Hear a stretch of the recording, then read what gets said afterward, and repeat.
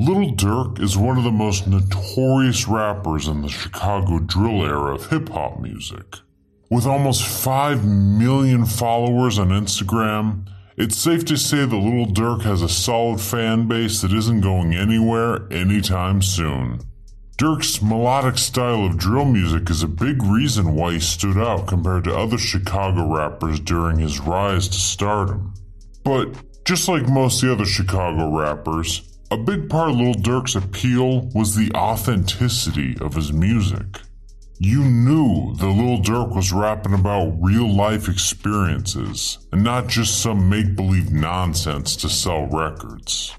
In addition to that, Lil Durk was also respected by a lot of his peers due to his efforts of speaking out against gang violence in Chicago. And the reason why he gained so much respect for that is because Lil Durk actually lived that kind of lifestyle before rapping and wants his fans, or just anyone in general, to know that gang life is not something that you ever want to be a part of. Curious what kind of street antics Lil Durk got into? Well, we have you covered. Here is an exclusive inside look at the criminal history of Lil Durk. Lil Durk had his first documented arrest in October of 2011. According to multiple reports, Lil Durk was charged with a few different gun charges, with the main one being possession of a firearm with a defaced serial number. A gun charge is no joke in Chicago, so this was a pretty serious first charge, especially with the serial number being scratched off the gun. Having no serial number gives the cops a good reason to think that the weapon is being used for criminal-like reasons. At his sentencing, Lil Durk pled guilty to a reduced charge of aggravated, unauthorized use of a weapon. Lil Durk spent 3 months in jail and was later released on bond, but was later sent back to serve 87 more days. Even though this was Lil Durk's first conviction, it still made Durk a convicted felon. Lil Durk's next arrest was on June 5th, 2013. According to court records, Lil Durk was hanging around on South Green Street in Chicago when police approached him to investigate a call of a man with a gun. This must have caught Lil Durk off guard because he apparently took a loaded .40 caliber handgun out of his waistband and quickly threw it in his car. Lil Durk obviously wasn't very stealthy when doing this because the police clearly saw Durk do this, which gave them enough probable cause to search his vehicle. After a quick search, Chicago police arrested Lil Durk right on the spot. Durk's charge was unlawful use of a weapon by a felon. Lil Durk was held on a $100,000 bond, and his lawyer would later claim to have 9 affidavits from witnesses who can confirm Lil Durk was innocent. One witness even admitted that the gun was his and not Lil Durk's. Durk was released about a month later on July 18th, 2013. Lil Durk's next run-in with the law wasn't an arrest, but rather a shootout that took place while he was on tour. Sources say that a shootout happened just hours before Lil Durk's scheduled performance at the Theater of Living Arts in Center City, Philadelphia, Pennsylvania. The shootout left Lil Durk's tour bus damaged by gunfire and also left 1 man dead. Lil Durk was not arrested or questioned by the police. No other updates were made public on this situation as well. This next incident is just an update from when he was arrested on June 5th, 2013 on felony gun charges. According to court records, Lil Durk was ordered to court on August 19th, 2016, where the judge dropped all of his charges. The judge must have noticed that he was changing his ways and admired that he was speaking out against Chicago gang violence. Shortly after, Lil Durk moved to Atlanta, where he became completely focused on music and even claimed to be a studio rat. Lil Durk managed to stay out of trouble for about 3 years. But it all came to an end after Durk became a wanted man by the Fulton County Police Department. Multiple reports claim that Lil Durk had a warrant issued for his arrest and planned to charge Lil Durk with criminal intent to commit murder, aggravated assault, possession of a firearm during commission of a felony, possession of a firearm by a convicted felon, and associating with a criminal street gang to participate in a crime. And here's the kicker. All of these charges stem from the King Von incident that we covered in a video a few days ago. The link to that video will be in the top left corner and in the description below. I highly suggest you check that out to get more details on this situation. Anyways, Duke's Jeep was allegedly the car used in the shooting, and Dirk, Von, and another OTF affiliate, Beizhu or Zoo, were all reported to be in the car at the time of the shooting. Since the situation was so serious, Atlanta is charging all of them with the same charges regardless of who actually pulled the trigger. King Von was the first to get arrested, and then it was Zoo, and now all that was left was Lil Durk. A few days after hearing about the warrants for his arrest, Lil Durk posted on his Instagram story, "Turning myself in tomorrow." This was a huge shock to his fans, since nobody expected him to be involved in a shooting, especially after all his success. The next day, Durk dropped a song called "Turn Myself In," and just a few hours later, he actually did turn himself in. Lil Durk is just being discriminated against, or his civil rights are being violated. What is the appropriate vehicle or mechanism for that person to bring his grievance? Well, and specifically when you refer to civil rights violations, and you refer to this phrase earlier, a Bivens action, which is the equivalent of a civil action in the federal context to contest actions that the inmate believes are unlawful, and it's typically in the context of prejudice, claims of prejudice in the prison context, based upon faith, based upon race. These are typical issues that are brought in a Bivens action, and I did file many of those too through the years. And am I correct that the appropriate remedy request or request for relief is monetary damages? That's correct. And what about... As opposed to the 2241 context, where you're asking for basically what is called injunctive relief, action being taken on behalf of the inmate in favor of the inmate, as opposed to monetary relief. Prior to the passage of the First Step Act, the compassionate relief was limited to being at the request of the director of the Bureau of Prisons through a series of channels up the chain of command, from warden to regional director to director. But the First Step Act changed that, and so it's my understanding that a person, an incarcerated person, can now file his own request for compassionate release. Could you tell us a little bit about what requirements he must overcome in order to file that motion? Well, unlike the full scope of the administrative remedy process that I just referred to, in the context of the what's called a 3582, which is the statutory number for a compassionate release motion, one must, or the inmate must, first file a request, a formal request to the warden of his prison for compassionate release. And there's certain requirements that one must meet, which typically involves a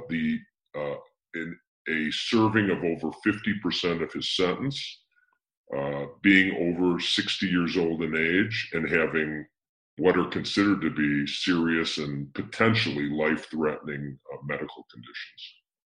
So it's still a challenging situation, but one must, before they file that compassionate release motion, both file with the warden and then wait an additional 30 days from a denial by the warden to file the compassionate release motion. I want to say one more thing, Michael. That filing of the compassionate release motion is filed in one's sentencing court, as opposed to in the 2241 context, in the district court closest to where the inmate is housed at that time. And that would be the same for a 2255. That is also filed in the sentencing court. Is that correct? That is correct. So recently, the coronavirus threat has opened the floodgates of filings for 3582s. Could you tell us a little bit about your experience in filing those kinds of motions?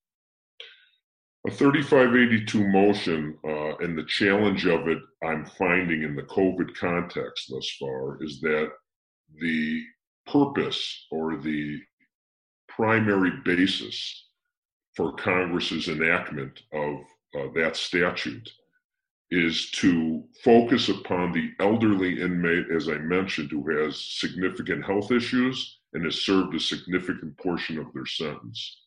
By contrast, what I have found, and we're finding this more and more, many of the inmates who have medical conditions that compromise their immune system, which is Attorney General Barr's basic standard for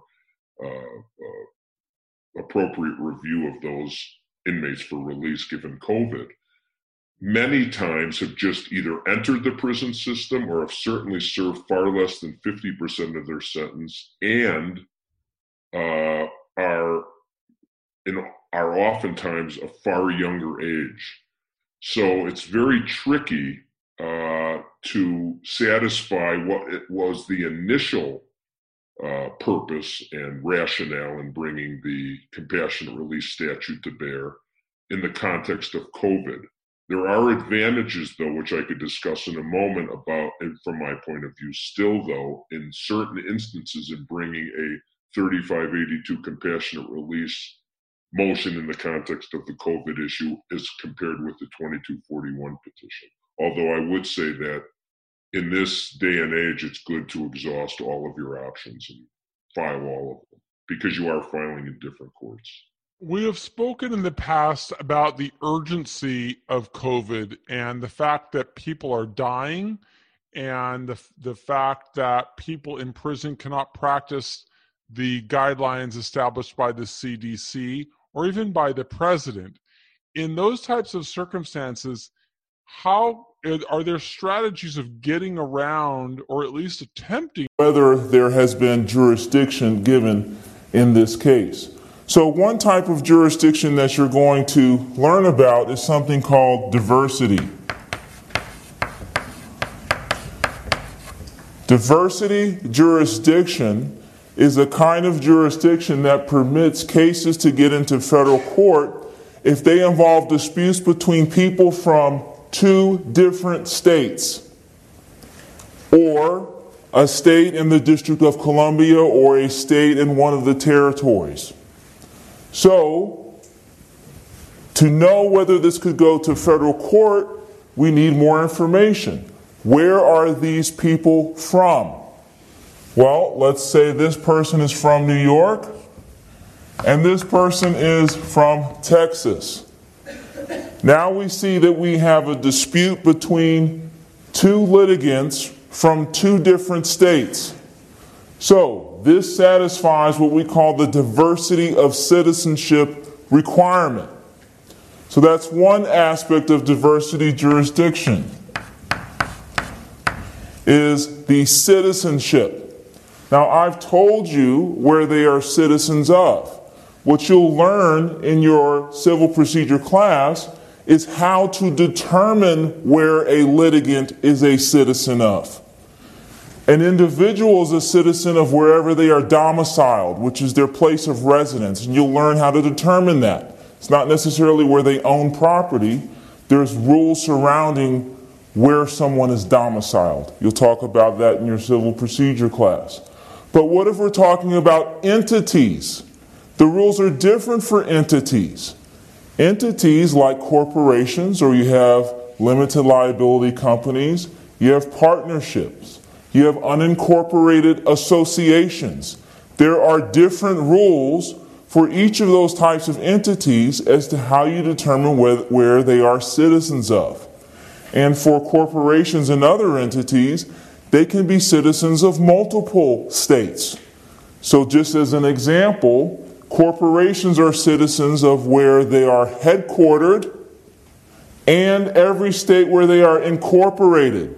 So you may have multiple states where they will be citizens of, and you would include that in your determination of where this plaintiff, for example, if it was a corporation, is a citizen of, and you use those states to do the diversity of citizenship analysis.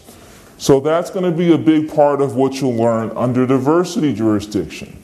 Now, the mere fact that they are from two different states is necessary, but is not sufficient for there to be diversity jurisdiction. There also has to be the appropriate amount in controversy. The amount in controversy is the dollar amount that must be at stake in the lawsuit. So, if you have a dispute between these two parties from two different states, but it is only for a certain low amount, let's say $5,000, that's going to be too low because Congress has said in the diversity statute that the minimum amount in controversy is $75,000. So if the dispute here is between two people for less than $75,000 or equal to $75,000, that is too low. It must exceed $75,000. So, if we put down here that we have a $100,000 dispute for various personal injuries and property damage, we now can say definitively that this dispute would qualify for jurisdiction in federal court because you have a plaintiff from New York, a defendant from Texas, and you have an amount in controversy of $100,000. Now again, as with citizenship, there is complexity to the amount in controversy determination. I had told you that it is $100,000 at stake, but there will be instances where there may be multiple claims that this person has.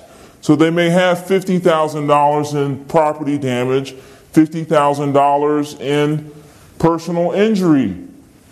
Can they add those two together? Or they may have this claim arising out of this car accident, and then they may have an additional claim for another amount. Can they add those two together? So the concept of adding things together to get to the amount of controversy is called aggregation. And there are circumstances where you can and cannot do that, circumstances that you'll cover in your civil procedure course. So for this simple case, the answer is that you could bring this in state court, but you could also bring this in federal court because of the diversity jurisdiction of the federal courts. An additional way to get jurisdiction in federal court is something called federal question jurisdiction. Federal question jurisdiction means that the case arises out of a claim based on federal law. I'm Las Vegas criminal defense attorney Michael Becker. Nevada has concealed carry reciprocity with about 30 states. This means that if you have a current invalid CCW permit from one of those states, you may lawfully carry a concealed handgun in Nevada. For a list of the states that Nevada has reciprocity with, refer to the description beneath this video. When people with a reciprocal state CCW permit move to Nevada, their out-of-state permits remain valid for only 60 days into their Nevada residency. So new residents should apply for a Nevada CCW permit as soon as possible after moving to avoid a gap in their gun rights. Under NRS 202.350, it is a Category C felony in Nevada to carry a concealed weapon without a current and valid CCW permit. The penalties include 1 to 5 years in the Nevada State Prison, and the judge can impose a fine of up to $10,000. But if you have a current and valid CCW permit and you simply forgot to bring it with you while you're carrying a concealed firearm, then you face only a civil fine of $25. If you've been arrested, call my legal team at 702 Defense. The attorneys of the Las Vegas Defense Group will do everything possible to get your charges reduced or dismissed. I'm here with Michael Becker, one of the top criminal defense lawyers here in Nevada. And Michael, today I want to talk about possession of child pornography. What does Nevada law say about child porn? Well, Nevada has very stringent laws in regard to the possession of child pornography. If you are found to be in possession of child pornography, you can be sentenced as a felon to between 1 and 6 years in prison for each image of child pornography that you possess. And what is the definition? I mean, what constitutes child pornography in Nevada law? In Nevada, child pornography is having visual images of children under the age of 16 engaged in sexually provocative activity. So when you say images, that could be video, that could be print images, that could be images on the computer. That is correct. And it doesn't necessarily have to involve children engaging in acts of sex. It could be children in sexually provocative positions.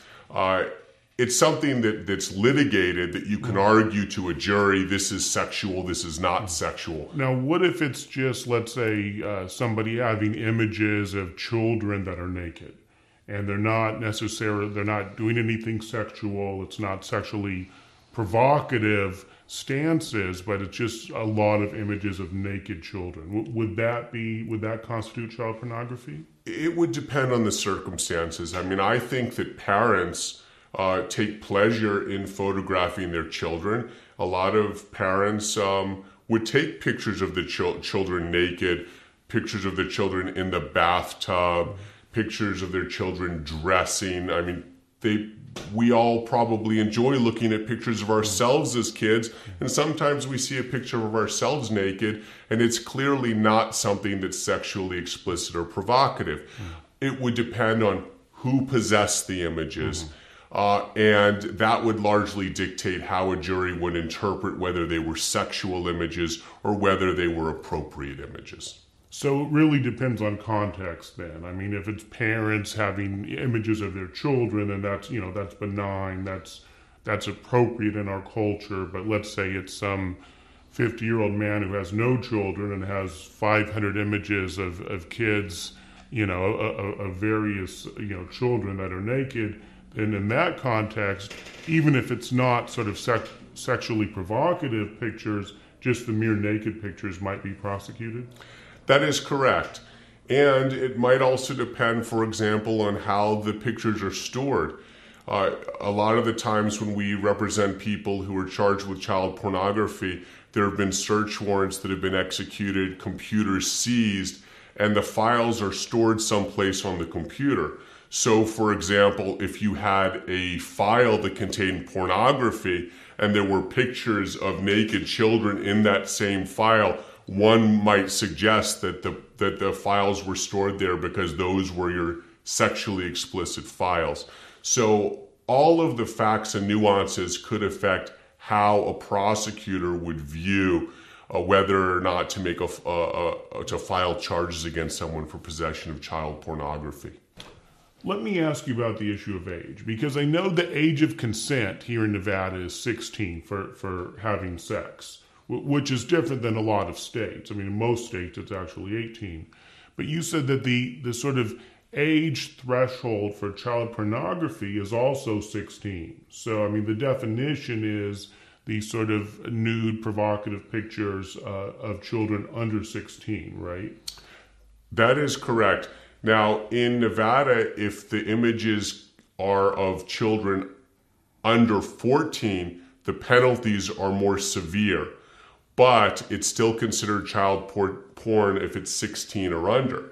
Does that mean that you can have pictures of 17-year-olds engaging in sexually explicit acts? Not necessarily, because federal law defines age of majority at 18. So under federal law, pictures of a 17-year-old engaging in sexually explicit activity would still be considered child pornography. and you could face federal prosecution for possessing those images, even if the state chose not to file against you.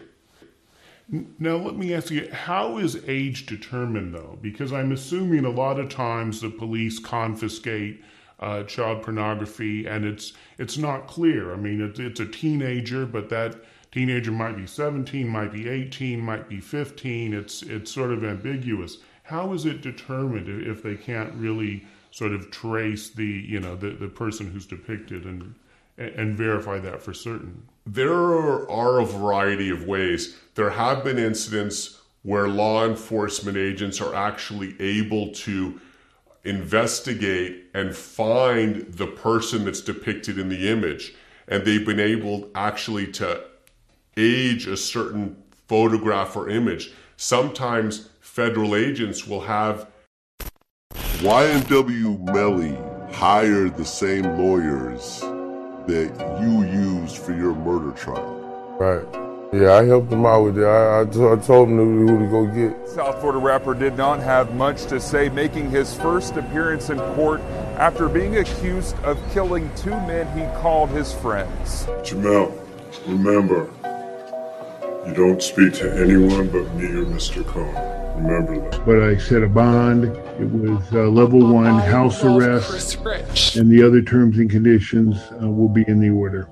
All right, what is up, everybody? God damn, this is a huge update in the Melly case. While everybody in Florida was out at the beaches, just risking Corona to go to Cheesecake Factory, the judge in the Melly case was on a Zoom call, basically on a Skype, telling Y&W Bortland that he was free to go on a $75,000 bond. He got approved. Some people are like, wait, what? He's free to go? Bond on a murder charge in South Florida? That's almost unheard of. The crazy part is the $75,000, which is super low. Anything less than $500,000 for first-degree murder charge is practically unheard of. And we're hearing words, potentially the trial is set to begin as early as July 2nd. And this could be bigger than the 6ix9ine trial, honestly. This is not the first death penalty case rap fans have witnessed. Boosie beat the death penalty. Now his lawyers are working for Melly. And this is how crazy high-profile cases are in the age of the internet. We have lawyers beefing with trolls on Instagram and Twitter. Like, you can't make this shit up. The lawyer, no filter, just he did it. Just on Twitter. That's 2020 for you. You're certainly innocent until proven guilty, but that seems to be, to me, my opinion, a despicable act of homicide, if not, again, murder. Anyways, we're gonna get into all this, but before we do, check out my song of the day. This is Timo the Great. Let's go. Sorry, mama, but I like to tote. All those Smith and Wesson smack wins got me fucked up. Put me in the prison, nigga tweet. Nigga, where the beat? I'ma start to grill a nigga, think it's sweet. Real, they gon' start to feelin'. Sorry, mama, but I like to tote. All those Smith and Wesson smack 10s got me fucked up. Put me in the prison, nigga tweet. Nigga, where the beat? I'ma start to grill a nigga, think it's sweet. Never these, they gon' start to feelin'. Sorry, mama, but I like to tote.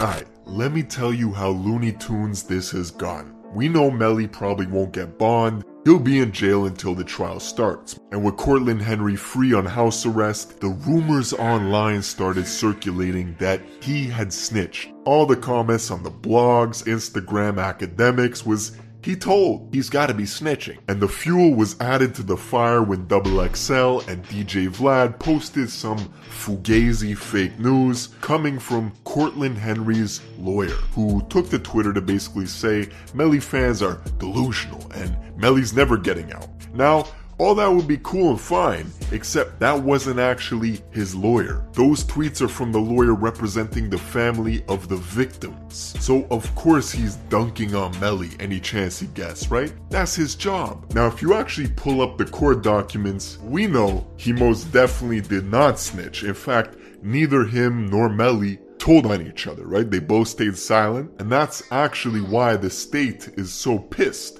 because they've been trying for practically a year now to get him to turn on Melly. But these tactics didn't work, and neither Melly or Corlin Henry flipped on each other. What's gonna be super interesting once the trial starts is how both sides played the relationship that Melly had with the two kids who were killed. Me and all my niggas, we had the same dream going up. Man, get my day on, you know what I'm saying? You got some haters just mad at the success, but now they see it, they just hate it, but they love it at the same time. So it's like both 50-50 in everybody. They love us and hate us, like, they happy to see us. Rapper, that's what you wanna be? Better go get a job at Wendy's. You pull up any photos, video, whatever, these are clearly best friends. Melly, Sack Chaser, Juvie, and Bortland. Super tight. However, you probably also heard the rumors about Melly's mom being threatened by Sack Chaser. So we text messages from Sack Chaser threatening all her friends and all these people like he's about this life. But I'm saying, like, who the you ever robbed? Who the you ever shot at? Oh, you threatened me with your little gun? I got big guns. Melly is my child, and he is gonna be great because he's talented. And by the way, she had Melly when she was just 14 years old. That's why she looks so young. But that's a video of Melly's mom taken from her Instagram that it sounds like she's talking about Sack Chaser. But a lot of people online are also saying that video clip was chopped up and taken out of context, and that she's actually talking about Melly's stepdad. I don't know. The prosecution's gonna try and paint a couple pictures of Melly. Don't forget, they want the death penalty. So they're gonna argue that the killings were especially... Hey, what's going on? My name is Nate, lawyer/YouTuber, and today I want to talk about Cardi B again. And we're gonna actually just look up her case and look at what she's charged with and see how much time she can actually get. Because a lot of the Cardi B fans, I love you guys. Thank you guys for watching. Thanks for making comments. Have been hammering me in the comments section saying that everything I'm showing you guys is fake news. So it even got to one point where one fan was like, this is all fake, there's nothing about it. Then I actually said, here's the name, here's the link, go look it up. And they refused to look it up. So, just so we can all be on the same page, and because I've been challenged, it's time to provide that receipt. Let's go into the receipts.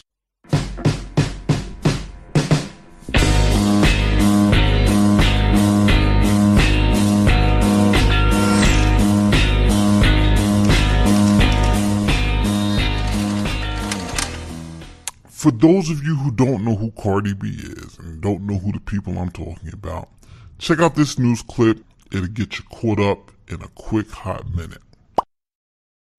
Rapper Cardi B has been indicted on charges stemming from a melee at a Queens strip club. In April, Cardi B rejected a plea deal that would have included no jail time if she pleaded guilty to third-degree assault.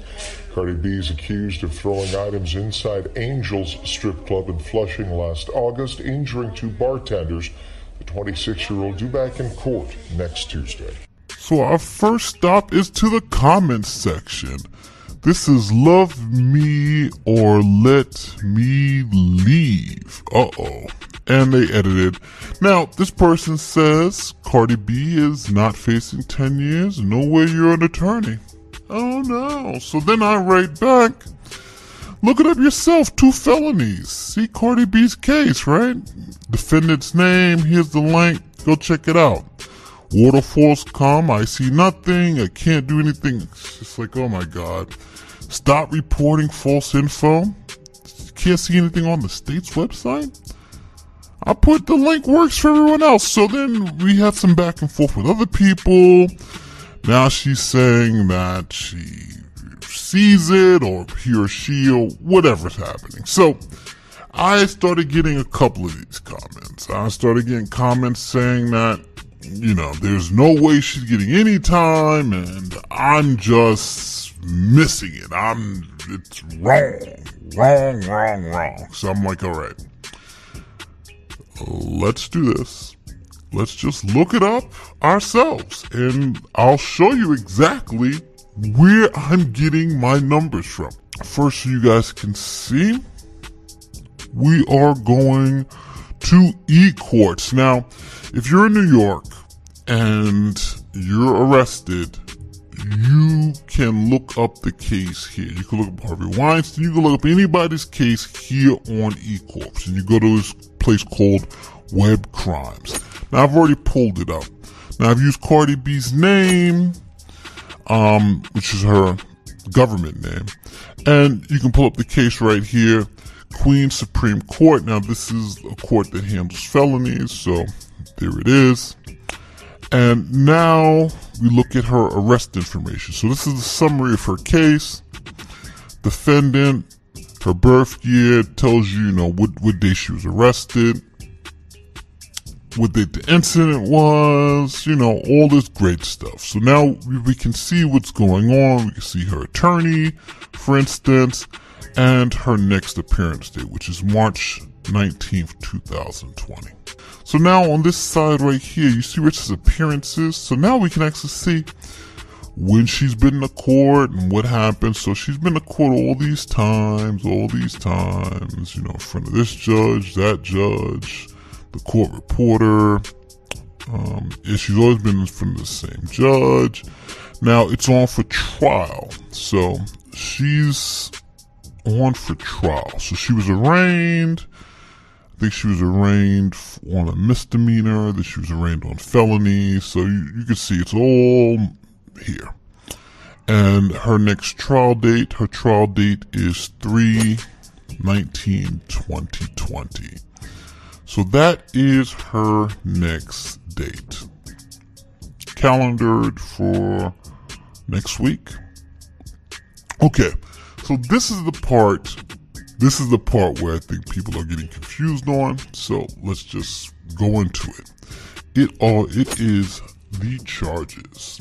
Here are the charges. Now, the first one, as you can see here, is a violation. This is harassment of the second degree. That's like a parking ticket. It's nothing. Nobody serves any jail in time for violations here in New York. It's a laugher, right? So the first two counts are violations. Now, throw them away. They're really worth nothing. Again, violations are like parking tickets. Class A misdemeanor is something interesting, because a Class A misdemeanor, that means that you could spend up to 364 days in jail. You can't spend a year in jail, because if you spend a year, it has to be a felony, and you have to be indicted for that. So, misdemeanors, you can spend up to a year in jail. Cardi's being charged with the misdemeanor of conspiracy. So, she could spend up to a year in jail, 364 days. Now, is she going to get that for any of these charges? Probably not. It all depends on her criminal history. It's a lot of factors that go into sentencing. But usually I tell you B and C doesn't quite work in the same way. So again, we're going to go to our principal training advisor, Rusty Burris, who is going to give us a brief introduction as to the mechanics necessary to group counts under A, B, or C. If counts group under rules A, B, or C, you apply the guidelines separately to get an offense level for each count. And then you use the highest offense level. Now, let me give you some examples, and that'll explain what this slide is saying to you. I have 2 counts of conviction. And I've looked these counts up in my statutory index, and I see the guideline that's used for each of those. And it turns out that I didn't group them under Rule D. So I know I didn't treat them as a composite harm by applying the guidelines one time for both of those counts. But maybe they're going to group under Rules A, B, or C. Now, for count 1, I looked in the statutory index. I know which guideline I'm using. I apply the Chapter 2 guideline. I apply the Chapter 3 adjustments all the way down to obstruction. Now, what that means, and you've looked at the worksheet, obstruction is at the bottom of the worksheet A. In other words, I've applied the worksheet A for count 1. Now, for count 2, I've done the same thing. I've looked at the statutory index and gone back to the Chapter 2 guideline and applied Chapter 2 and Chapter 3. And at the bottom of that worksheet A, I've got a number for that count as well. That number is called the adjusted offense level. So I have an adjusted offense level for each of those counts. What I'm going to do now is I've come up with that number, and now I'm going to go through this process to decide how am I going to group these counts. Do they group under rules A, B, or C? As you can see, the operation or the mechanics, if you will, for grouping pursuant to rules A, B, and C is different than the rule for grouping at Rule D, which is one guideline, one time. Let's look just a little bit more closely at the distinction between grouping at rules A, B, and C and grouping at Rule D. If you have counts that group pursuant to rules A, B, or C under 3D 1.2, what you're going to do is apply the guidelines separately in order to get an offense level for each count of conviction. Then what you're going to do is use the highest offense level for the group. In other words, you look at all of the counts of conviction that you have, determining your offense level for each count separately, and whichever produces the highest offense level, that's going to be the offense level for the grouping of those counts under rules A, B, or C. And again, we're going to deviate just a little bit from the order of the book, and we are going to talk about grouping under Rule C first. And the reason is that sometimes this rule has caused some confusion for people who are applying the guidelines because it is a little bit complex. So what we're going to start off with is looking at the exact language that's contained in 3D 1.2c. What 3D 1.2c says is that when one of the counts embodies conduct that is treated as a specific offense characteristic in or other adjustment to the guideline applicable to another of the counts. What that means is that when you are applying the guidelines, if in one of your counts a specific offense characteristic or a Chapter 3 adjustment to that count embodies the conduct of the other count of conviction, those counts are deemed to represent a single composite harm and therefore would be groupable under 3D 1.2c. One thing I want to point out, as if you have noticed, is that that exact language says that you need a specific offense characteristic or other adjustment to. This grouping under this subsection would not include if a base offense level would embody the conduct or if a cross-reference would embody that conduct. You are looking specifically at a specific offense characteristic or a Chapter 3 adjustment to make that determination as to whether the conduct of the other count is embodied by that adjustment. So what we're going to do now is turn back to our fact patterns to help illustrate the analysis that goes on when you're grouping under Rule C. So here we go. Fact pattern 3. We have a defendant who is convicted in count 1 of drug trafficking, a violation of Title 21 United States Code Section 841, and in count 2 we have the defendant convicted of bribery. The corresponding guideline is 2C 1.1. When we applied 2D 1.1, there was an increase to the offense level that was given pursuant to 3C 1.1, obstruction. And that offense level under 2D 1.1 for count 1 was determined to be an offense level of 16, which does include that obstruction adjustment. The offense level for count 2, the bribery offense, is an offense level of 20. Let's talk a little bit about the analysis for this fact pattern. Okay, this is a good fact pattern to illustrate one of the questions that remorse now. even though they may want to do it. In your position of sitting on the bench, my question is, if somebody has pleaded not guilty and went through a trial, and I know that it's a very small percentage in your courtroom, can that person still do something to make amends and to reconcile and say, I was wrong, I wish I got this message sooner, I didn't? Or does that come across to you less plausible? Yeah, and I think we've got a whole variety of folks that kind of fit into that equation, right? And I've had a trial where the guy said, I'm guilty for selling drugs, but that gun ain't mine. And so going into trial on that case by saying, I'm guilty of the drugs, I'm not guilty of the gun, then he's lost nothing in the credibility standpoint. There's other folks that maybe truly are innocent, and then they will have not lost anything in that situation. And I pray to God that we don't convict innocent people, but I know that does. If it happens once, it happens too much. And then there's other folks that are not at that point, and maybe you were at that stage or not, where you can't own up to it. I think at any point,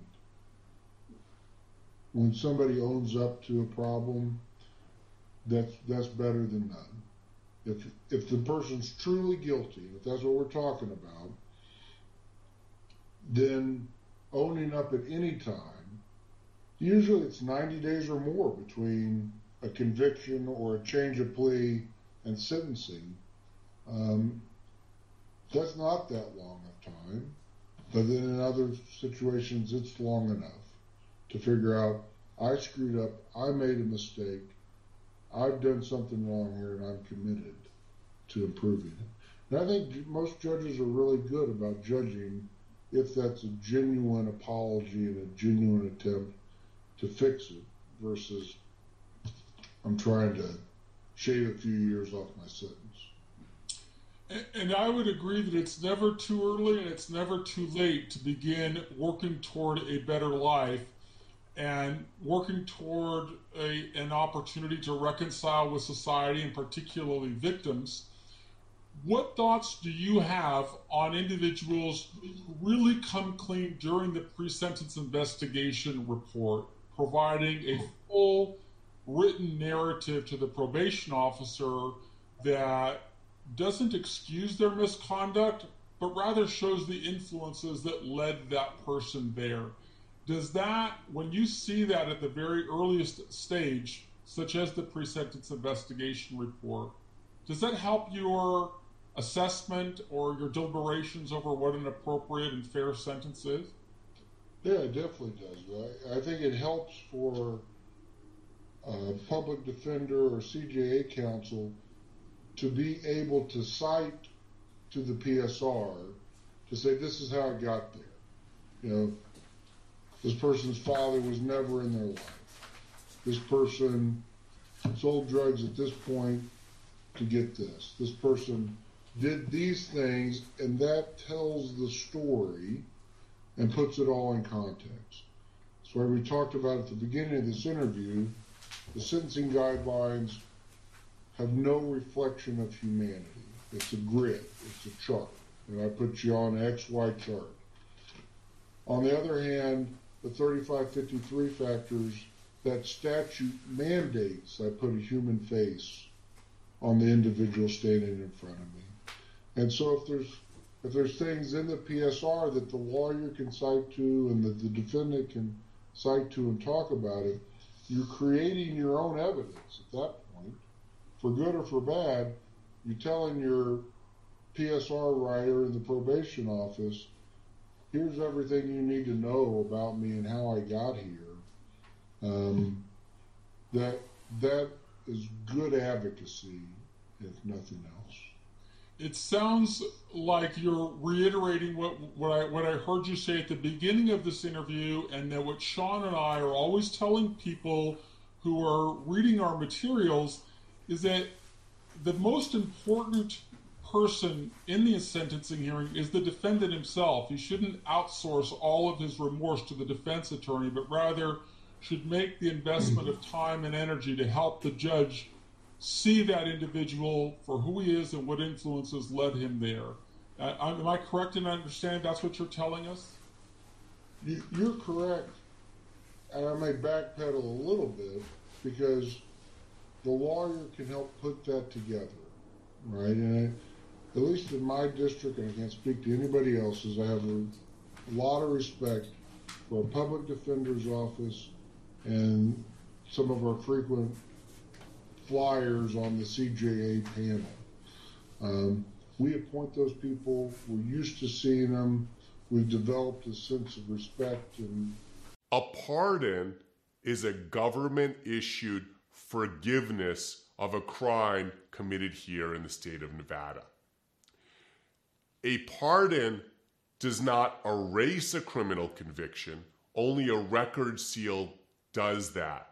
But it can help you to restore your civil rights and your right to possess a firearm. In short, a pardon forgives but does not forget. The benefits of having a pardon here in Nevada for a past criminal conviction include the following. It would remove all legal disabilities resulting from a criminal conviction.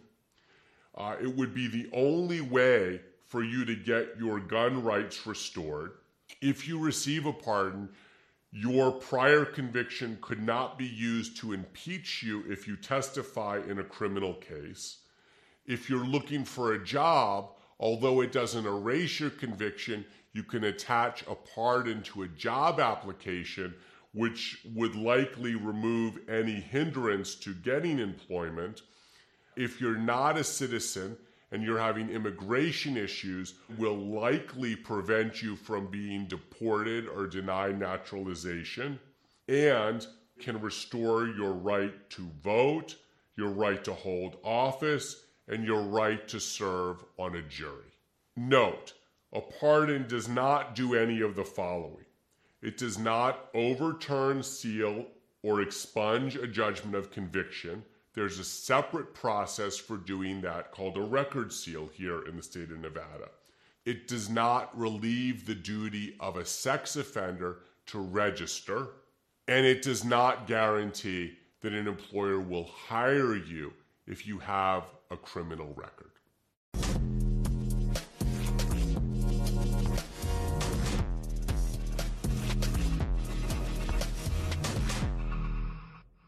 The prosecutor painted a picture of Campbell as a violent felon, not a well-intentioned media figure.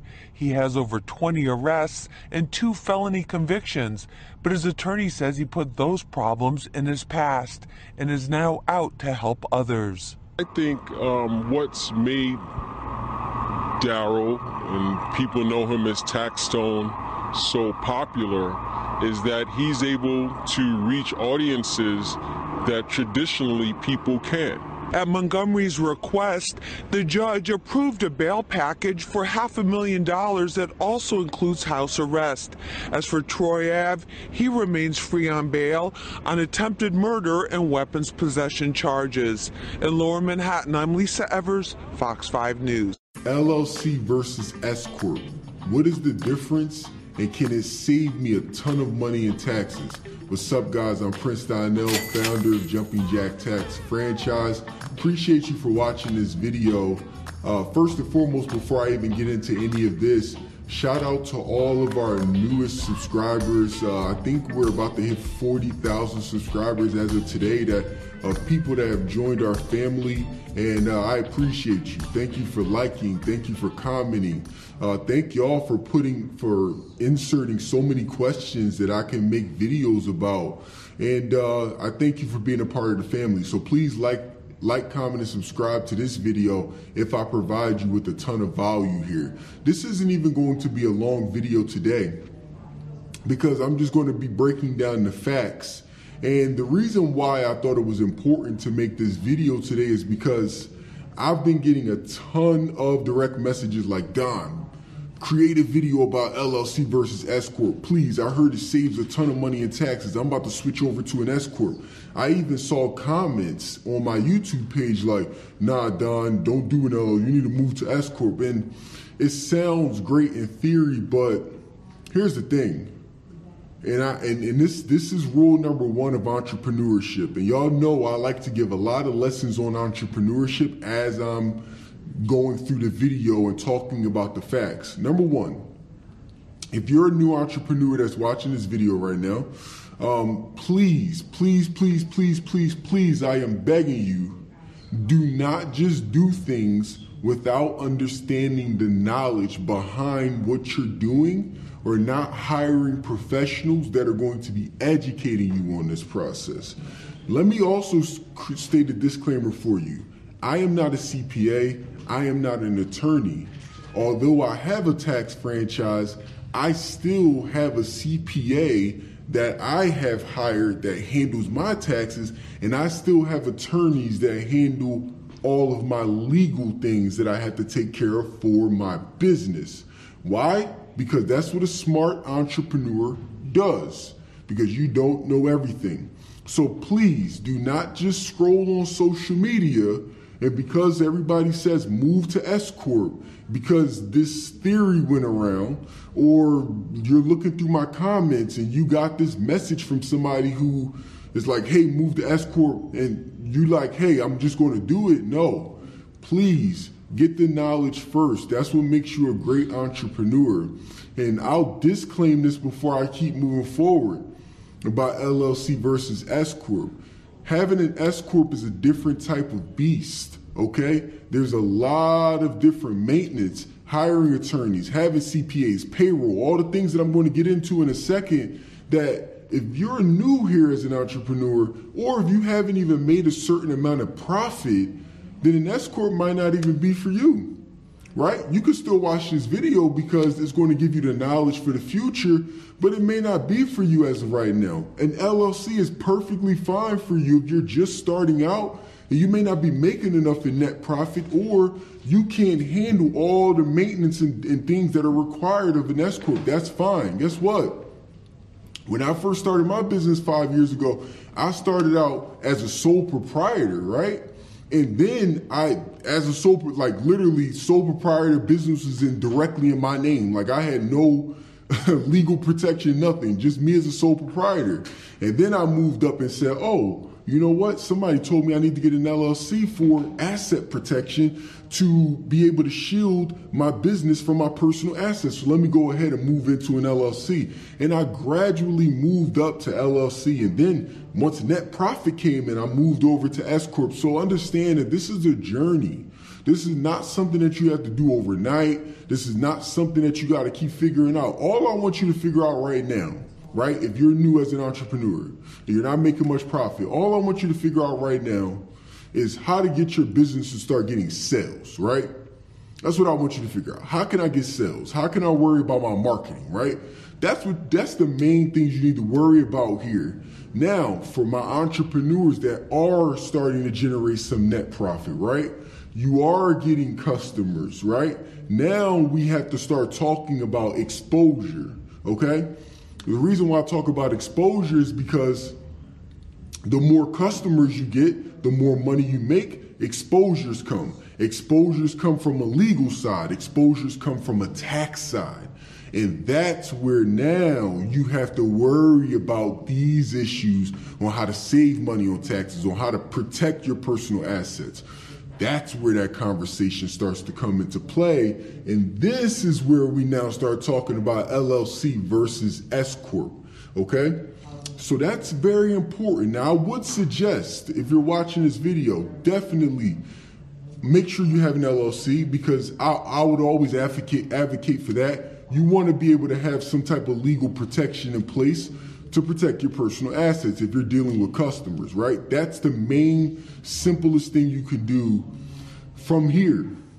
But now that we're going to be going into this video, let's talk about LLC versus S Corp. And before I do that, let me just break down the scientific. Assault and battery are often commonly confused crimes in Nevada.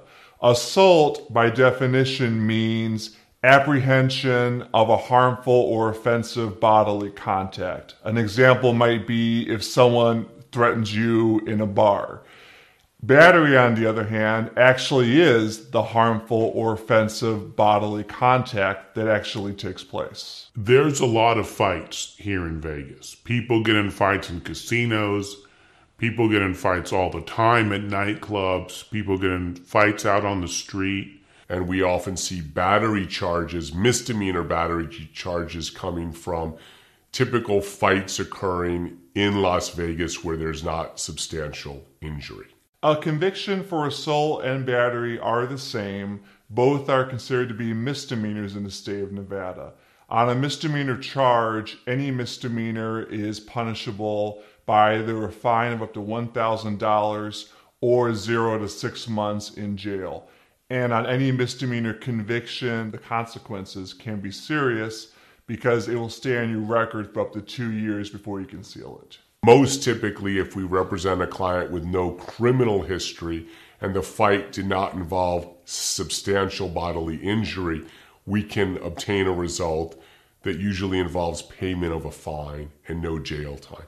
With any conviction, there can always be collateral consequences. That can include having a criminal record, which could be discoverable by employers in background checks, credit application checks. An assault or battery conviction can be a real red flag on your record because prospective employers look at that and they think, is this person temperamental? Is this person violent? Would this person be a liability in the workplace? So as difficult as it is already to get a job in this economy, it can be that much more difficult if you have a violent crime conviction, even a misdemeanor on your record. When the police arrive, they have a tendency just to detain or arrest everybody who's involved or everybody who looks like they're involved without really taking the time to sort out who started it and who's really at fault. Consequently, the wrong person or the wrong people often get arrested. The defenses to assault and battery would be first, that the incident never occurred. Sometimes you might have a situation where someone is making a false or malicious allegation against you. Another defense would be self-defense, which is that your action was provoked by the action of someone else and that your actions were legally justifiable because you were placed in a situation where you feared that someone might do something harmful to you and you needed to use some force to defend yourself. One case in particular that we took to trial was our client who was accused of battery causing substantial bodily harm, in which the state alleged that our client was involved in an altercation with a casino security officer, and during the course of the altercation, the coffee pot was smashed over his head. The prosecutor on that case did not relent and did not offer a reasonable negotiation. We took that case to trial, and through argument, through witness testimony, and through a video, we were able to show to a jury what actually took place, that it was obviously a case of self-defense, and we were able to achieve a not guilty verdict on behalf of our client. Those are cases that go to trial. Those are cases we look forward to taking to trial. What distinguishes incest from sexual assault is that for sexual assault, the state would have to prove that the sex was non-consensual. But for incest, even consensual sex is considered a crime in the state of Nevada if it's an incestuous relationship. Ostensibly, the state chooses to regulate it as a morality issue and to prevent inbreeding and increased risk of birth defect. They just don't. They're laborers, and we're going to cash some of their checks. And he goes, okay, that makes sense. Leaves, comes back. Finally comes back, and I said, hey, what's going on? And he says, listen, he said, we're just doing a series of checks to verify things. And I go, okay. And he says, I said, well, what are you doing? He goes, well, we're trying to, he said, it turns out that this check was issued by on a house owned by a Michael Shanahan.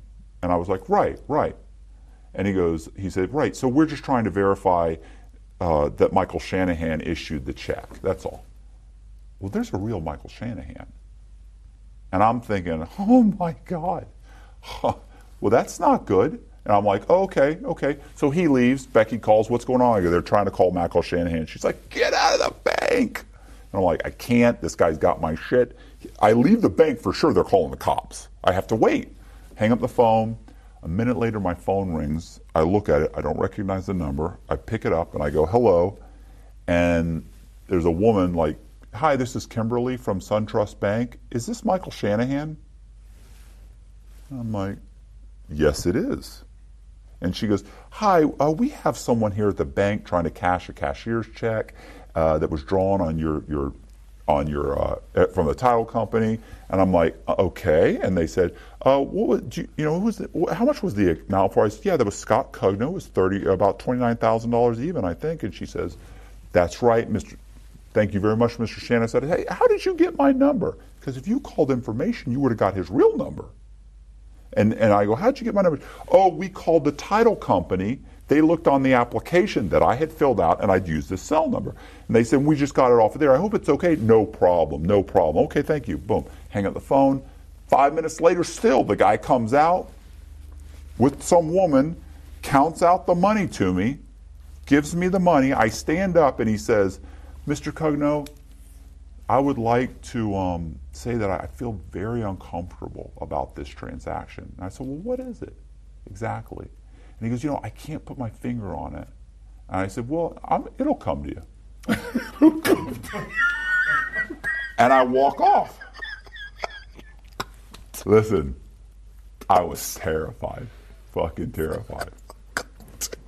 I like to think that when the Secret Service showed up, 5-6 days later, a week later, he realized I was there.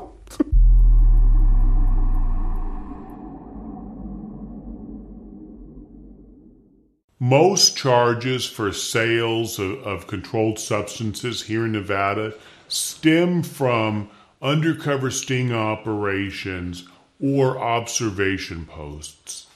In terms of undercover sting operations, Metro and other police agencies will often have undercover officers at nightclubs and casinos on the street posing as customers, often as college students from out of town who are here in Las Vegas for the weekend looking to party and buy drugs. These undercover officers will often try to arrange a controlled buy, and then after the sale will move in and other officers will arrest the seller for sales of narcotics. In terms of observation posts, if the police believe that there's a particular location from which drugs are being sold, they will often set up a surveillance team. And this might be in a van, this might be in a hotel room, an apartment somewhere, or behind a wall.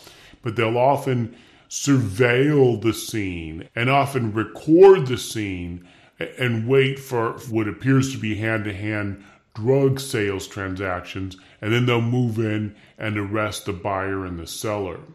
So if you are selling drugs here in Las Vegas, and we certainly don't advise that you do, but if you are, you want to be very careful about selling in public and about selling to people who you don't know, to strangers who you don't know, because the reality is that's how most people get busted.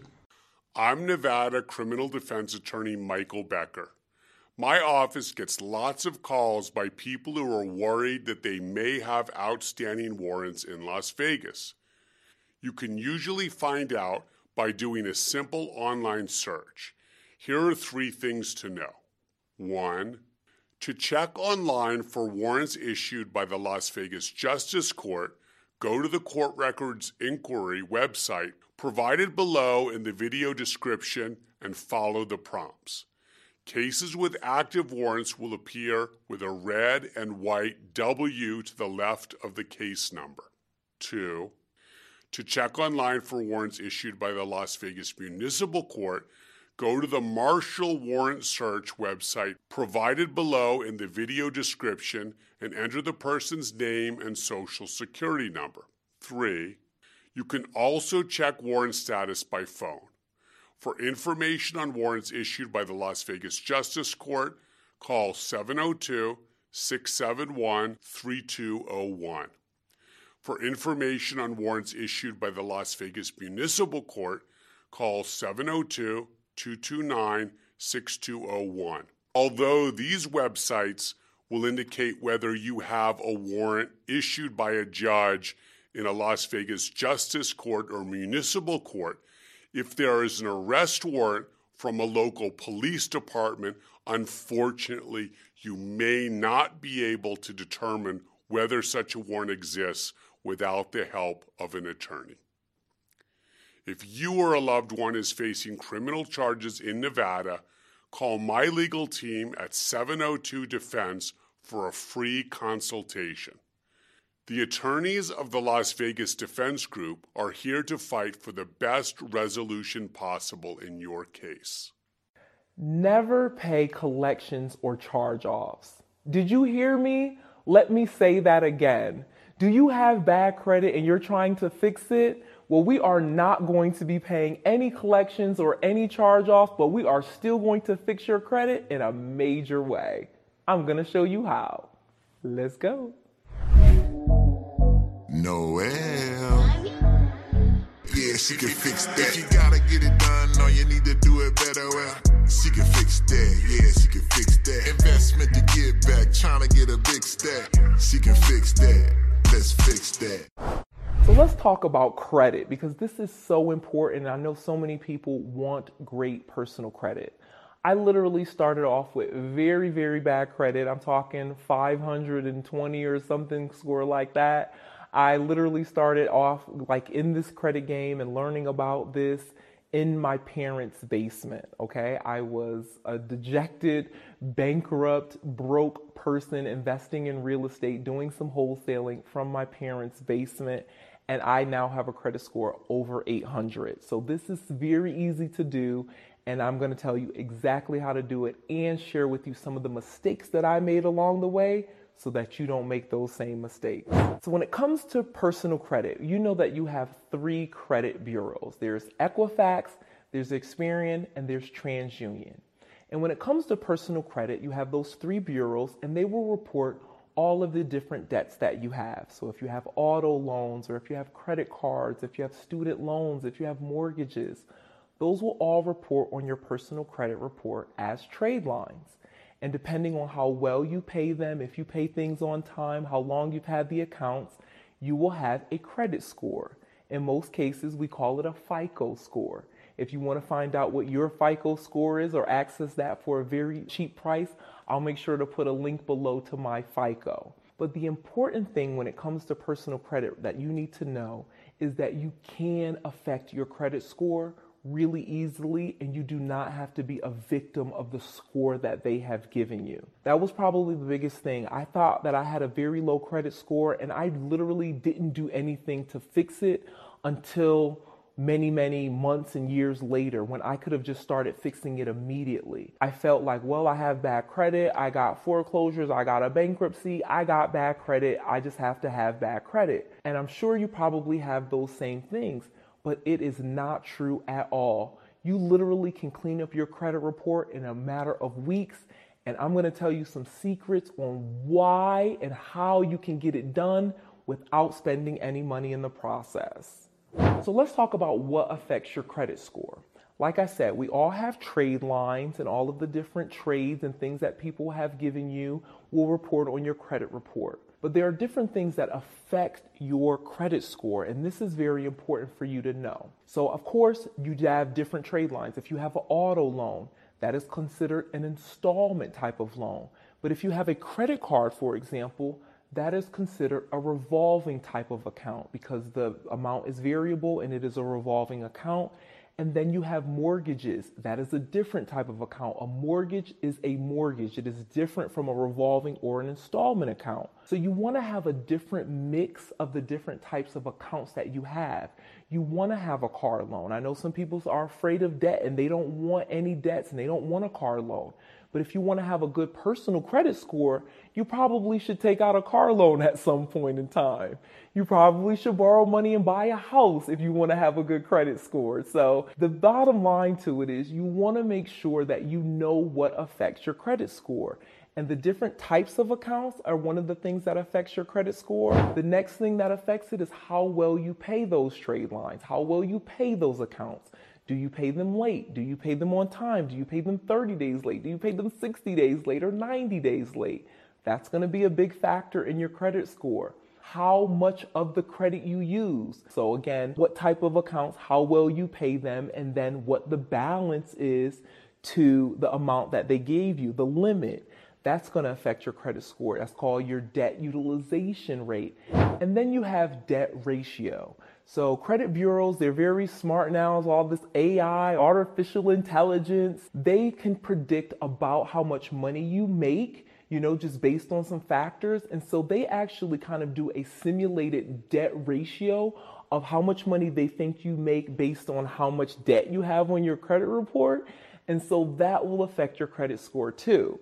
So let me give you all the secrets to how you actually maneuver this with this information, because I have some good info for you guys.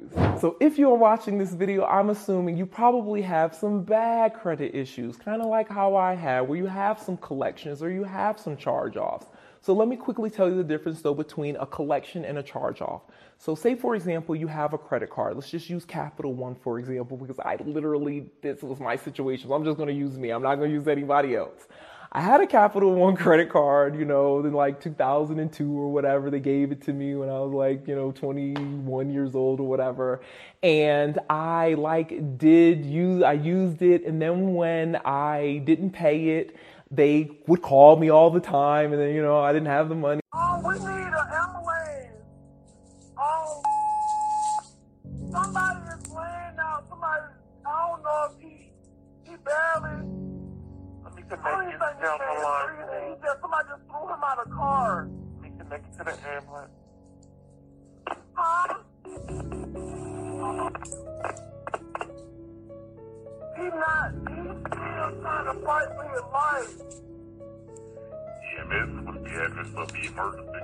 Baby, can y'all please get an ambulance here? This man is dying. He's shot in the head. He just took his last breath, man. What street are you on, man? Can you give him your location, please, for the ambulance to give the guy some help? What is his address? Man, this man just took his last breath, man. Man, we have him. 679 was the address of what happened. We don't know about me and Michael. We were just walking down the street and somebody just rolled down the street with a man hanging out the car. They just pushed him out the trunk and left him for dead. Man, my brother said he was shot in the head. Yes, he was shot in the head. They threw him out the car. He just died. He just took his last breath. We have the ambulance already on the way, okay? Okay. Tell me what kind of vehicle going to get fire, PD, and Ronald. Tell me what kind of vehicle he was doing from, please. White. A white car, truck, or SUV? SUV.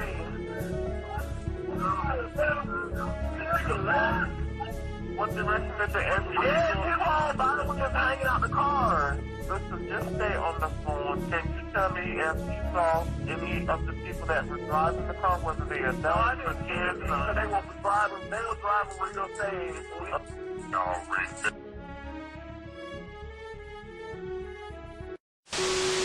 Sean Bennett. I'm sorry? You're charged with 4 felonies.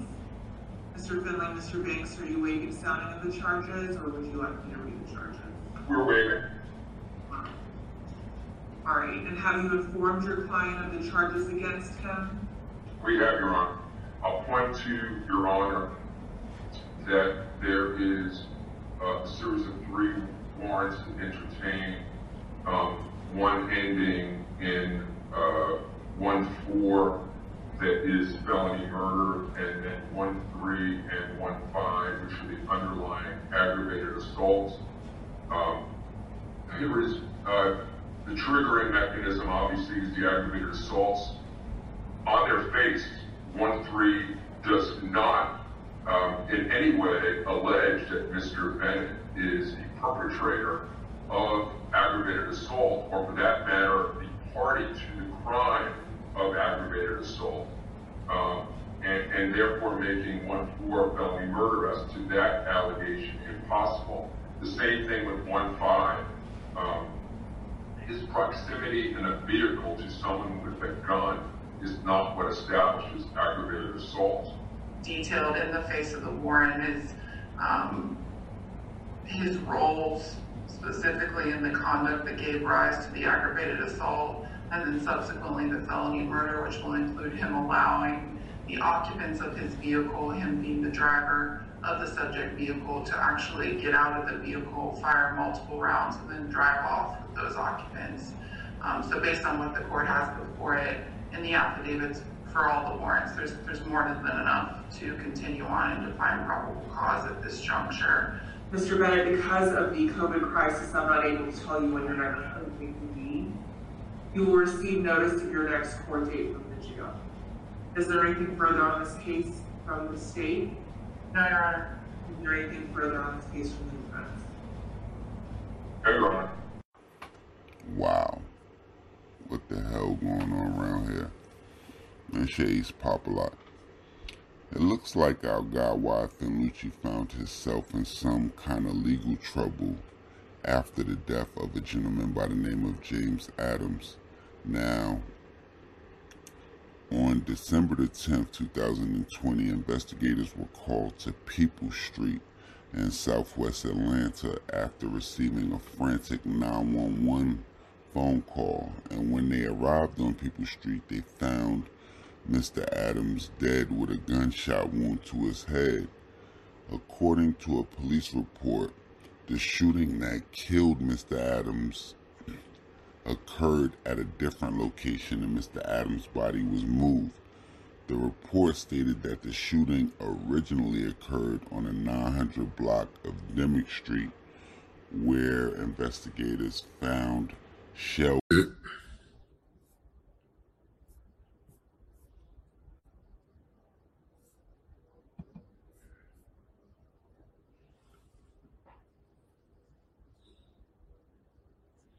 Todd Miles says, I remember you came to Strawberries in Lafayette, Louisiana with GB.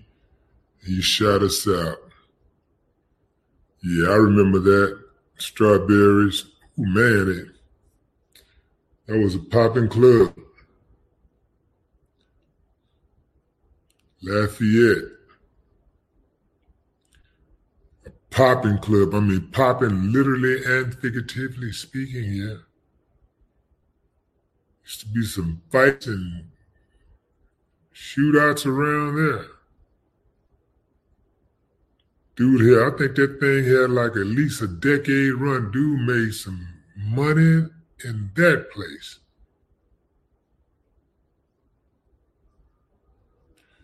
Hey, Brian, if you don't like the show, you can always bounce. Kick rock, sucker.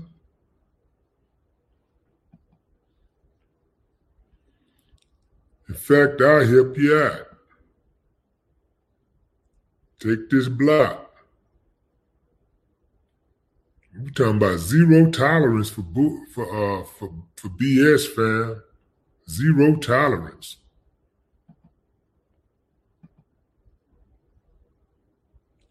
I don't play no games with them, fam. I get them out of there. No games.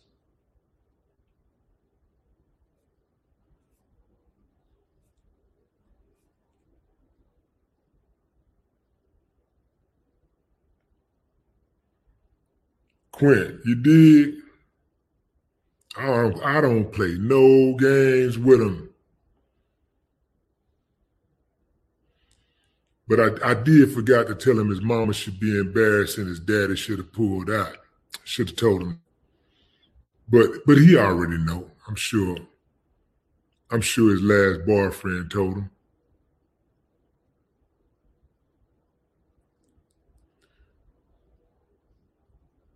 Yeah, did y'all hear about Rudy Giuliani getting COVID? Y'all think he gonna make it? Probably won't. He looked like he got COVID. He looked like he had COVID before he got COVID. In fact, his face looked like COVID. If COVID was a human, it would be Rudy Giuliani. That's what it would look like. His whole face looked like a big old pulse, like a sore, like an open wound.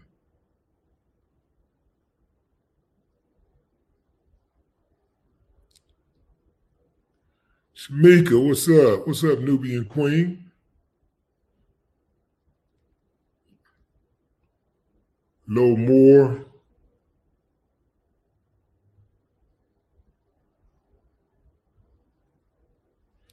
Greg Anderson. What's up, Greg? Pauline Conway.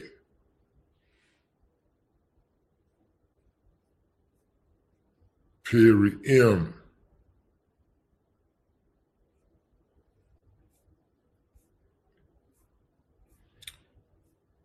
You know, Rudy Giuliani and Donald Trump have a strange relationship. I mean, very strange. Remember, what's up, Justin Murfield? Appreciate you, King. Remember that, like, skit him and Donald Trump did where Rudy Giuliani had a dress on and a wig and earrings and lipstick, you know, cross-dressing. And Trump was acting, they kissed or act like they were kissing. I can't remember if they kissed, but if they didn't kiss on screen, then, you know, there was always an opportunity off screen, right? Fam, I just don't have no homeboys that I play with like that.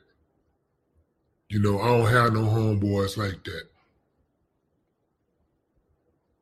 I don't have no friends like that play like that. Donald Trump, Rudy Giuliani. In fact, you see why they was friends. You know, Giuliani was one of the worst mayors in the history of the United States of America, probably the history of the world. Not probably, one of the worst in the history of the world. Rudy Giuliani, he was a horrible mayor. But Trump didn't have a problem with him.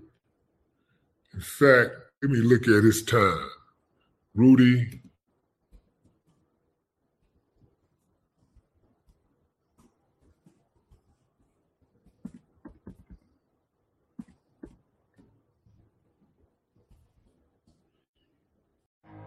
Welcome to Nitty Gritty Real Estate. In this series, we're interviewing Matthew Cox.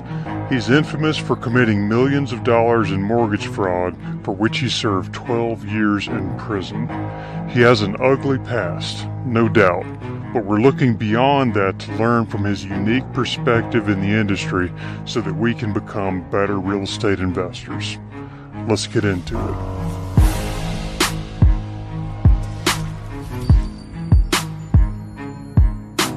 Well, a cashback scam is like, what's interesting about that, a lot of people call it, you know, it's like a hidden down payment, right? Or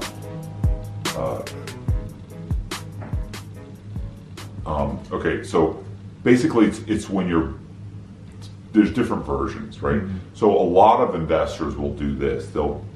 they got a house selling it for let's use 100,000 for simplicity. So I'm selling a house for 100,000, right? So I bought the house for 40,000. I put 20,000 in. I got 60 grand in the house. I have a guy that wants to buy the house. I have a buyer, but he's only got maybe $1,000, but he qualifies for the loan. He can get a 95% loan. So I've got 60,000 in the house. I'm about to get $95,000, but he has to come up with his 5% down payment. So what ends up happening is he doesn't have 5% down. So what these guys end up doing is they say, look, I'll give you your down payment. And maybe they put it in the bank for him, or they'll get the borrower, or they'll get the guy gets the he'll make it look like he sold a vehicle, or he'll get it so that it looks like his parents gifted him the money, or they'll come up with a way to pass seasoning on the funds. Maybe they say, hey, go get the money out of your 401k and use that money, and then I'll give you the money back. So what happens is the borrower brings $5 grand to the closing, whether the seller gives it to him or not, it's irrelevant. He shows up with it. So now you've got $100,000 that's at the closing. The seller gets the $100,000, but he gives the borrower $5,000, his $5,000 down payment back. He's doing that because he's saying he's got a buyer. He's going to make the difference, but he doesn't mind giving back $5,000 out of the $40,000 he's about to make. He makes $35,000, but he wasn't going to make anything if he hadn't sold a house, and he has a guy that's going to buy it for $100,000. So they call that a cashback scam. Really, it's also like it's a hidden down payment. You're hiding the guy's down payment. But the one that's the bigger issue, not that that's not fraud, because clearly that's fraud, but the bigger issue is a lot of times when you say, look, I got a piece of property, I bought this property for 40, I put 20 in it, but it will appraise for 140. That was a big thing in Tampa. A lot of places, you could buy a property for 50 or 60, and you can get it appraised for 200,000 because it's an up and coming area, and there are houses in that area where these what do they call them? Urban pioneers have come in, and they're paying ridiculous money for these houses. So you've got houses that are selling for 40 or 50 that can appraise for 200. What happens? A lot of these guys will go in and buy up houses for 50, put 5 or 10 or 20,000 and whatever, clean them up a little bit, but not to the extent that they should be selling at 200,000.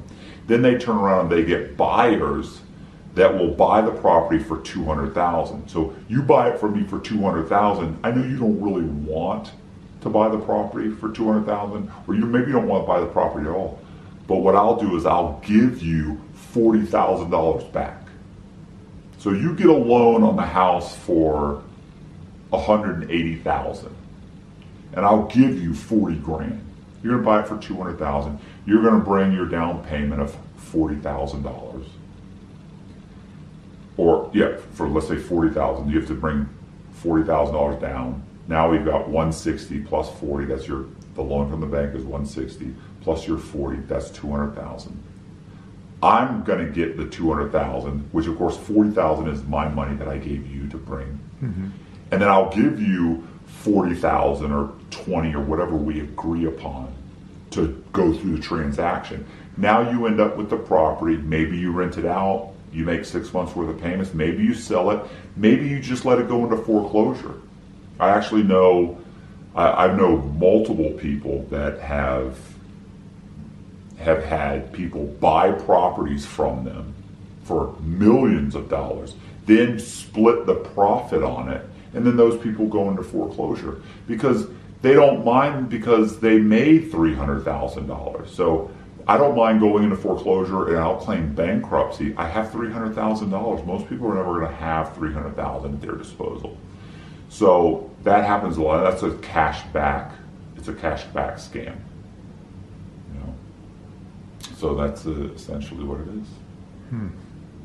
giving people cash back at close. Chase does soft pulls. If you have a Chase credit card and your utilization rate shoots up on your other credit cards, don't use Chase because your score drops and your report drops. If your report drops, leave Chase credit card alone. If you start using it abruptly, they go do a soft pull and see where your report is at. I had a student who had a $36,000 Chase card. Her utilization shot, her score dropped some, and Chase dropped her from 36,000 to 4,000. She ran an Amazon business. She was doing her fulfillment with this credit card. Life stops now. Yeah. Oh, this what you was making money? Oh no, life over. Damn. Because you weren't aware of the rules. And I tell you, you have to know which credit cards to use and when. Know if your credit drops, leave certain cards alone, because then they'll come and revoke the limit. And that's when I say, okay, I built out who's gonna give me what. They're gonna verify on the backside. So I know, okay, we can get these cards, what we can do with them, how we can utilize them to our advantage. I know we're gonna use these ones because they're gonna verify up front, but they're not coming back doing soft pulls later. We made it. Right. We got it. Okay, cool. We out of here. These are the things that I educate people on because we have to know how to use these credit cards. Yeah, how to play the game. Because they told us, you know what they told us. Credit cards are only for what? Credit is to buy a house, get a car, and you get a credit card, and you only put gas on it. Right? You only put gas on it. 30% utilization didn't even apply growing up. It was just put gas on it, pay it off, keep it for security purposes only, emergencies only. That's out of the window now. Yeah. We live off of this. Yeah. I make doctor money off having good credit. That's very interesting. That's why I didn't get into another business. It became my business. Right. I started learning credit, and I go, everybody's scared of it. Why? People started talking and teaching, but they still teach out of fear. I see other leaders who talk about credit still teach out of fear of what not to do and how to kind of, and it's like, yo, why do we have this fear mindset of something we all are granted access to? Everybody born is granted access to credit. Why would I be scared of it? Yeah. Explain the difference between what you teach what do you teach your students about debt? And the second part is, do you float a lot of debt yourself? So, debt. I guess you're at a point where you're making more money, but no, debt. That's the issue of why we leverage credit, right? If I can leverage credit to eliminate my debt, we won't have any. See, if I can make money off of credit cards, when do I go into debt? Make money off of credit cards. Remember, I told you, you can sell trade lines. Yeah. Okay, if you got a credit card in your pocket and it makes you $6,500 every 60 days, when do you go into debt? Because that's realistically what people make, $3,500 a month. Though. Yeah, it's legal. You have to know, this is the point, right, where I tell people, is that certain banks, they will tell you, frown upon it. They do. You have to know which institutions allow you to operate. That's the fear part. Rules of the game. People don't investigate. They go, oh yeah, you can Google it. People Google it. Are trade lines illegal? No.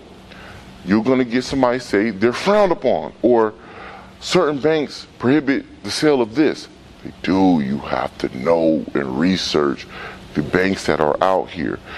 People think that, oh yeah, what banks do exist? And they go and they look at American Express. American Express doesn't report history. People don't know the rules of the credit cards. American Express doesn't report history? No. So if I added you to my American Express credit card, you won't get the history of it. But they'll give me 99 authorized users. They won't report the business or the person, because I got some people on my personal and it raised their score, like my family, my mom. Yeah.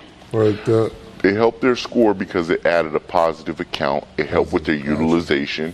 It helped with, and it helped with a limit what you put them on. So especially if they don't have credit cards, it definitely shoots them up. Gotcha. But it doesn't give them how long you had it. If you look at it, the start date was the date you added it. Yeah. Other credit cards, they'll give you the history. Oh, I get it. So they won't assume my history. They'll be able to get the card and start building their own history. Yes. But they won't get mine. Got it.